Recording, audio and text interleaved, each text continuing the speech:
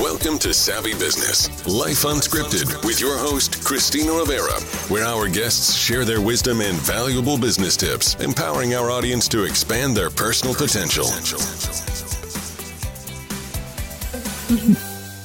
Hi, Catherine and Michael Redmond. Welcome so much to Savvy Broadcasting Life Unscripted for our Life After COVID series. We're so grateful to have you here this evening. You're going to talk not only about your new book, Fulfill, the Passion and Provision Strategy for Building a Business with Profit and Purpose and Legacy. Never more needed. You have some great wisdom to share with the audience, especially during these challenging times, hopefully past COVID. But welcome to the show. Thank you very so much. Appreciate being here. Yeah, we're happy to be here. I'm happy to have you both here too. But, before we go swimming in your new book, share with the audience a little bit about your background and what brought you to where you are right now. Go get them. Catherine and I are a husband and wife team. We've been married for 18 years. No, we've been married for 27 years. Maybe I get my numbers mixed up. You did. And I'll be sleeping on the couch tonight. We've been married. You didn't say like 10 years instead That's of 20. right. That's right. Well, we've been married 27 years. We've been in business together 18 years. Wow. We've known each other since elementary school, but we didn't like each other until we were in our 20s, really. Yeah, we were friends in late teens, early 20s. And then we fell in love. And Wow. over time, we became pastors at one point, and then our career life changed, and we went into entrepreneurship and started our company 18 years ago to do marketing and business consulting. Yeah. And then from there, it's just grown into what we have today, and it led us towards ups and downs and curves that we talk about in the book of what took us to writing the book, and then ending up having a course and doing what we're doing now. Yeah, it's amazing. Life lessons and business lessons. A lot of the lessons you learn in business or wherever your state is, even if you're an employee, there's valuable lessons you can take and use in all parts of your life. Through all of your journey together, starting your company together, and then consulting and marketing, what do you find was like the biggest lesson, if you were to say to date, has been the greatest lesson you've learned so far? Wow, that's a good question. The biggest lesson. There's so many. We're learning lessons on a regular basis. Yeah, I think probably the biggest lesson we've learned, which is kind of our mantra, is that if you are in a situation where you are living in a place of passion, but you don't have provision, i.e. there's no money. So you're doing something you love, but there's no money. That's a problem. It's also a problem if you're living in provision. You have tons and tons of money, but you're decimating your relationships and losing your life along the way and your soul. So one of our biggest lessons that we've learned through the course of the ups and downs of business is those two things, they're not, it's not either or. It needs to be both and. And we've learned how to do it and do it successfully long enough that we felt like it wasn't just a good idea. It actually works. Yeah, it's interesting because I've heard some people make the argument, passion doesn't pay the bills, or, just stay. My mom was just like, get a job, get real, just get a job. But Suck it up, baby. Suck it up. Suck it up. Just get a job. And and I was probably in my mid 30s going, can't be the next 30 years of my life, just can't be. So how did you find that you were able to incorporate both the passion and the provision? Because the provision, I find, is the one reason a lot of people don't even leave their job. Yeah, absolutely. That's a good question. One of the things that was real important to us is really the way I grew up. We talk about in the book the stories about my father and my grandfather. And my father was one of those people who never could figure out how to chase his passions. And so he went into a field, he went into business, and he didn't really want to be in business. He wanted to be in music. And he was a very gifted and talented musician and director and everything else, but he couldn't figure out what that looked like. And he was the first person that said to me, suck it up. You're not going to get this. You're never going to have this utopia. And he said it to me when I was in 5th grade. And it really stuck with me. And I just kind of went, that what you were describing at 30, I started hitting at 14 and 15 and 16 years old. And I had my first company somewhere around in there. Yeah, I'm a little jealous. And it didn't do much. It didn't do great, but it was nice. And then my grandfather, my mother's dad, was actually a bus driver his entire life for Greyhound. And he was a man who he loved to drive and he loved people. And he retired at 62 after 30 some years with the company, had a pension, came from the era of, he was an adult when pensions were being created, right? That was a new concept. Maybe we should go from logging that worked 6 months a year to a pension for a company. Mm-hmm. And he retired and then lived till he was 97. And he and grandma actually had a wonderful marriage for 67, 68 years, something like that. That's awesome. And what I found from him was he realized I loved my job. He didn't make as much money in the short term as my dad did in times, but my dad was miserable and pretty much self-destructed his life. My grandfather had a happy marriage. His kids liked him. His grandkids loved him and cherished him and worshiped the ground he walked on. Mm-hmm. And he went and drove his bus and came home every day. And then always talked about, when we saw the old Greyhound bus, we talked about the bread and butter. Mm. So I had this flicker of a candle that said it was possible, but I didn't know how, because I wasn't going to be just, times had changed. I wasn't going to find a job like that and get a pension and be able to do something. Yeah. So we started experimenting and practicing and failing in the beginning. And at one point, our company grew 400%. We had it about 6 years. Whoa.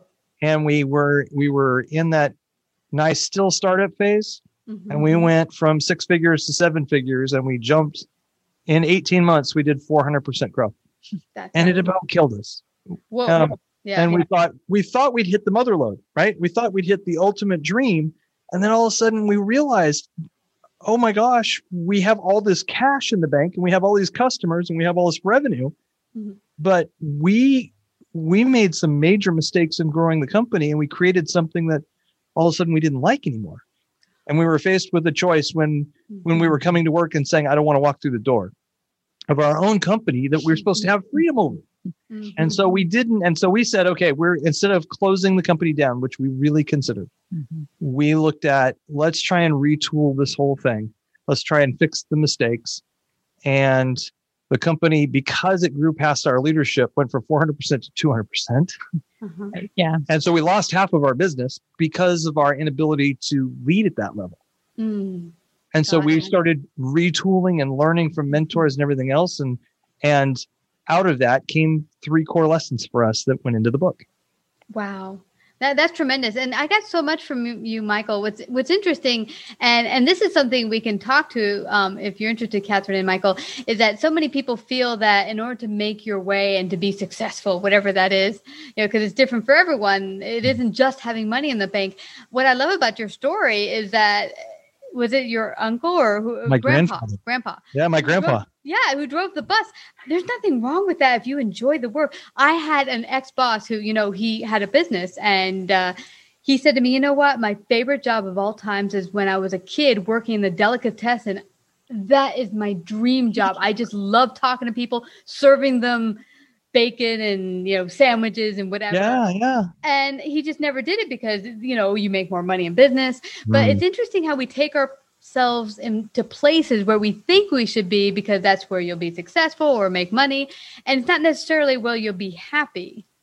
Right. Yeah. Well, and we've just met countless people over time who they'll do things like, they'll look at their spouse and say, you know what, I just have to knuckle down for like 3 to 5 years and I'm going to just build this thing. And I'm not going to see much of you, but don't worry, because like in 3 to 5 years, I'm going to have it all figured out. I'm going to be able to sell this company and then we're just going to live the lives we dreamed of.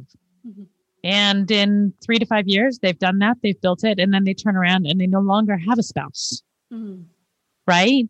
So this concept that we kind of sacrifice everything for the sake of being financially rewarded can really come back to bite people, and often does, because there's very little life in it. Mm-hmm. Yeah. Or we do the flip side and we give up the idea that we could actually have financial freedom and have some of those things, especially in a world where nobody's going to really take care of you. Nobody is confident in Social Security anymore. We don't know what that's going to look like. So now how do you work on that? Because The old maxim is you either make money and live for the weekends, or you live into your passion, but you're a starving artist. And when you can hold the paradox, if you just understand that having the goal of holding those is the first step. And then the second step is having a plan that will allow you to do it. And if you can do that and play the long game and not the short game, you will be so much happier in the end, even through the process. It's not like I have to suffer through that whole process. Not everything's easy, but you apply your grit and you put some energy into it, and you realize that at the end of the day, you've done a good day's work and you're proud of that. Yeah. Those days add up. That leads to a quality life, and it leads to money in the bank.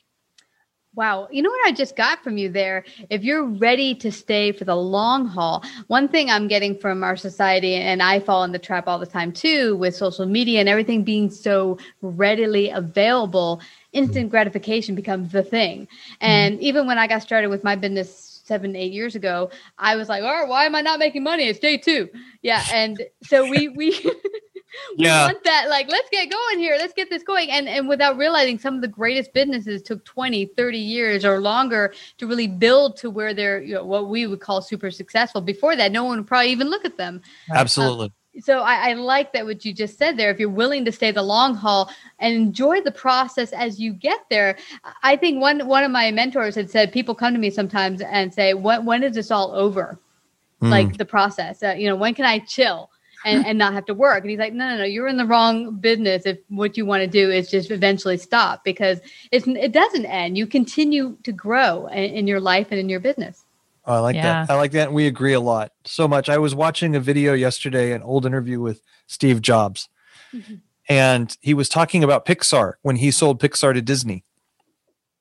And the interview was going on, and even he realized, he said, most people that look like these instant successes, and he himself looking like an instant success, although he was at a different scale than most of us, he said, it's true, even from his perspective, the things that look like an instant success and are awesome, you won't believe how long it took for them, how much work it took for them to become instant. Right? Not so instant. Right? Not so instant at all. Now, you said you cover 3 core points in your book. Catherine, would you like to share another great lesson or point that you cover in the book? Yeah. So essentially, what we talk about in the book is there's 3 core mistakes that people make when they're building a business. The first is not having a clear enough vision. Like, what am I doing? Why am I doing it? What are the values by which I'm going to do this? And we used the Good to Great model, the Jim Collins model. It's amazing. Like, we didn't need to reinvent that wheel, but just to be able to clearly codify and articulate, what's my vision? What's my core purpose? What are my values? What are the ways in which I'm going to conduct this business? So core values. And then on the other side, because his thing has 2 halves to it, it's your core identity and then your envisioned future, right? So on the envisioned future side, it's your big, hairy, audacious goal. And then the vivid description, which is, how does the world change if I actually achieve this goal? Like, what difference will it make in my world, in my own family, in my community, in my generations that come after me, which is where you start getting into that legacy piece, right? How is it that this impacts the world? So the vision is the first piece of it. And then the second thing we talk about is having a clear business model. So we are constantly amazed at how many companies, whether they are startups or whether they've been tootling along and doing decent on the bottom line, really don't have a clear model that helps them make sure they're looking at the business holistically. So if you think to people who are starting up, most of the time, the E-Myth author, was it Michael Gerber, said people have an entrepreneurial seizure. Right. So they essentially, he uses the illustration of the person who's the baker, and she's, she knows how to make cakes. She knows how to bake cupcakes, and everyone says, you're amazing. You should start this, right? Or a florist or whatever. You should do this for a living. And so they go, I should. And so they start their business. And then they suddenly discover there's more to business than knowing how to bake a cake.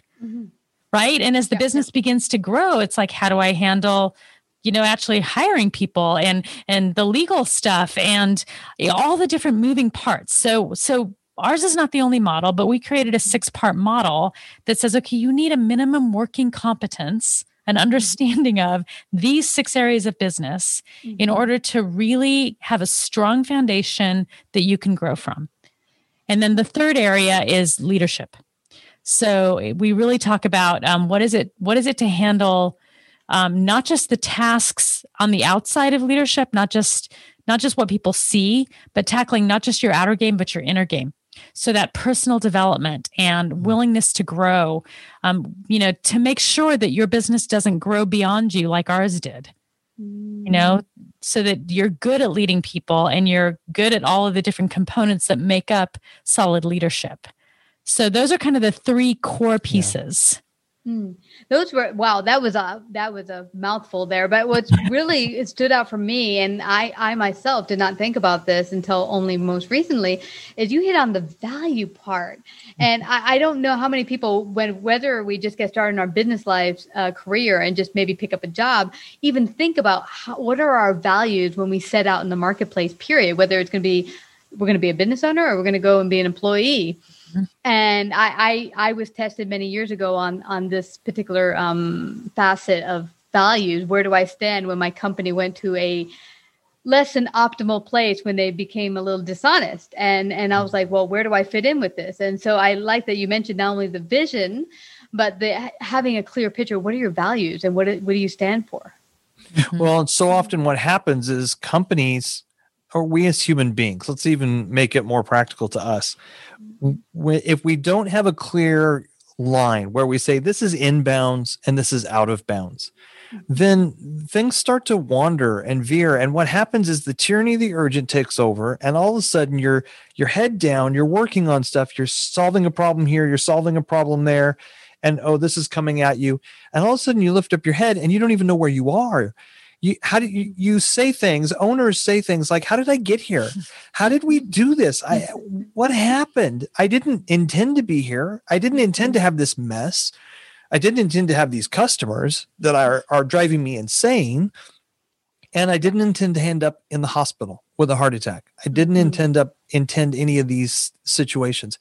And part of it is because nobody taught them somewhere along the line to draw these parameters, not just say, I want to go to the North Star, but what's going to be inbounds and out of bounds for us? And we had a friend of ours years ago. I remember him introducing the subject for the first time.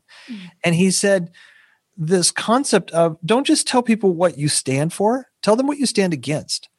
He actually suggested it would be a great marketing tool. And we said, I think it's a great marketing tool, but it's even more than that. It's a great definition of understanding where those inbounds and outbounds are. Because when you start to say to people, you know what, I am for passion and provision companies, but we stand against work that sucks. Or sucks the life. Here's what sucky work looks like. Yeah, right. Exactly. Or with our 5 core values, fun is one of them. Mm-hmm. If we get to the place where we know we've lost our spark and people are going, you don't laugh anymore. You don't smile anymore. I'm like, well, business is serious, or we've got a lot to do, or we're really busy. That's a really clear indication that we've drifted in somewhere. We've lost our attention to detail or our self-discipline, or we've made poor decisions. Mm-hmm. And then we need to step back and go, okay, if we stepped over bounds, we've got to get back in bounds. We got to get the equilibrium set again. Mm-hmm. And if you stay on top of it and pay attention to the big picture on a regular basis as a leader, you don't go out of bounds. Yeah. You get the most value out of every day as you're playing. Well, the thing that we'll say too that really makes it practical is that once you've defined your core values, then you have something to hire, train, and fire to. So if you can articulate what those are, then you can build a team around you, whether that's employees or whether it's 1099 vendors, but you can build a team around you that actually has those values, that says, yes, I would buy into those values. Mm-hmm. You can also work with clients who share those values so that you're not taking on clients that violate how you want to do business. Because, when we think about passion and provision, you can have clients that come in that are they're going to double your bottom line in a month, but they're going to destroy your employees. They're going to rip apart your culture. They're going to make you miserable. They're going to call you on Saturday afternoon when you're at Costco. They're going to expect that you respond to every text within 5 minutes. It's like it sucks the life out of you. Yeah. So is that worth it? Right? So when you define, again, when you define the lane in which you're willing to run, then you start being able to say no to the things that are going to damage that and violate that and take you off course. One of the other things I love about values is one of the problems that companies have as they're scaling is they're going to what we call tier 1, tier 2, or tier 3 leadership models. And we didn't invent it, but it's a great model. And what we're saying is a tier 1 leadership model is I've got a small group of people, probably 10 to 12. I can oversee all of them. I can manage all of them. But when I go to a tier 2 leadership, I have somewhere I am overseeing a leader who's overseeing workers, right? And so then a tier 3 has that 3-level structure. Well, every time you go through, a company goes through one of those, it's going through a transition that creates stress, and it creates a dynamic of you being the person at top being further and further away from people on the front lines that are working. Well, there's strategies to deal with this. There are systems you can put in place that you must put in place. But when you become a value-based or a value-driven company, then all of a sudden leadership decisions become easier to coach into your leaders. Because then you can say, you know what, this is our core purpose. We do this thing for a business, and these are our 5 core values. I want you to be as creative as you can in solving problems. I want you to encourage your team as much as possible. You have the latitude, as much latitude as you can have. And the only place I'll call out of bounds is when you stop doing what our core business job is, and you'll step out of our values. If you step out of those, then we've got a problem. Other than that, now you can make decisions. Now I'm freed up to not micromanage nearly as much. And I don't need you to come into the office and ask me, Michael, what do I do? What do I do today? What do I do today? Because I can say, well, what do you think you should do based on these 2 things and the fact that we need to make a profit? It's clearly defined. It's defined. So clear, and without being a micromanaged definition that you've got to come up with. Micromanaging isn't fun for the people getting it. It's not fun for the person giving it. No, it's not. Is it? Really not. Really but not. You just before we're going to have to end out soon. But I just wanted to touch on the importance of leadership and working on inner and outer development, because I thought that was so important. I think often we think about, I'm a leader, and often people, including myself in the past, will think leadership means I have my crew here and I'm giving them stuff to do, but that's not necessarily leadership. And am I clear of who I am in the midst of my group? And the understanding of developing myself, it's an ongoing process. Oh, absolutely. Go ahead, speak to that. Well, me? Yeah. Do it. It's one of your favorite things. I love it too. But. So when we talk about leadership, there's probably a couple of things to talk about in this area that are helpful for this conversation. And one is the difference, really defining the difference between positional and influential. You know, you can have a position of influence by being promoted, but you can, what they call the Peter Principle, you've been elevated to the limit of your competence. And so no longer, you were really good at the level before, so they uploaded you to this, up-leveled you, and then all of a sudden you're like, yeah, but I'm not good at this. I haven't figured it out. I haven't learned it. So it's a positional authority that doesn't naturally associate with actual influence, because a leader who has influence and who knows how to use that influence can build people up and make their team work so much more effectively. So now you're producing the results together as a group, and everybody's becoming a better person in the context of that. And so to do that, you really have to think about what's the difference between an inner game of leadership and the outer game. And the inner game is your own personal development, while the outer game are the actual tasks and relationships that people see on the outside. And it's like an iceberg we talk about. The outer game is really 10% of the whole process of leadership. The 90% underneath the water, that's the inner game. That's the mindset. That's the, when I ask a question like, not to the leader, but to the people they're leading, is their leadership a function of vision and purpose driven and love and care for their people? Or do you think theirs is out of fear and they behave in a sense of controlling or avoidance, or maybe just making everybody happy? We have 3 sections of leaders out there who, in their dysfunction, and it's really like they just haven't grown enough. And what their leadership is a liability.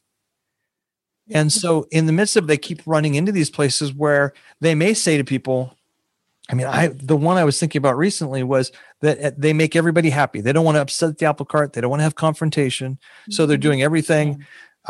You and you are at war. I'm going to try and make you happy. I'm going to try and make you happy. And we're going to go with that. We're never going to really deal with the problem. Well, I don't want to deal with the problem. So now I'm operating a spirit of fear or an attitude of fear, and my leadership gets compromised. Mm-hmm. So when we go from that, that's a really critical part of it. Yeah. Any thoughts on that, Catherine? Yeah. So I heard a statistic the other day that just was really disturbing. And that was basically only about 13% of the population are self-aware. So there's only about 13% of humans, let alone leaders, that are actually self-aware, which means there's 87% of people who just think they are, right? So that working on the inner game is growing in your self-awareness, growing in understanding why do I act the way that I do? What are my strengths? What are my weaknesses? Why do I come to a situation in the way that I do? What triggers me? It's all that kind of stuff that influences your leadership so deeply. And we would just say that as a leader, you need to be developing self-awareness. You need to be growing in your leadership in order to be successful for any kind of a long term. Yeah. And if you can address these issues, the issues of vision and having a holistic vision and having a holistic model that allows you to make some good decisions and make sure you're covering all the bases, nothing hides. And then you get yourself to the place where you're working on your leadership. What you start to have when you combine that with a desire to have a passion provision company, you have a roadmap, a mini MBA that will allow you to go, okay, I have a plan that can help me get there. I love this. This is perfect segue for us to head on out and for everyone to go get a copy of your book, Fulfill. How can they do that? Yes, ma'am. Go to fulfilledthebook.com. Nice and easy. Fulfilledthebook.com.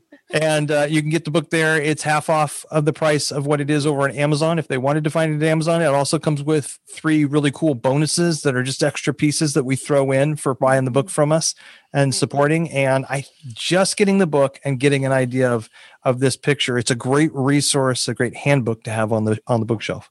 No, I can see it is from our valuable Wise Talk this evening. You've shared so many wonderful points and strategies to get people started. If you're already in business, it doesn't matter because there's always a time you can grow. And I find the one thing that I love about business is it's not a one-stop shop. Boom, I got it. I don't need to learn anymore. It's like life. It's an ongoing process of discovery and learning. And this has been fabulous discussion tonight. Thank you so much, Michael and Catherine, for coming to share on Savvy Broadcasting tonight. Well, absolutely. Thanks for having us.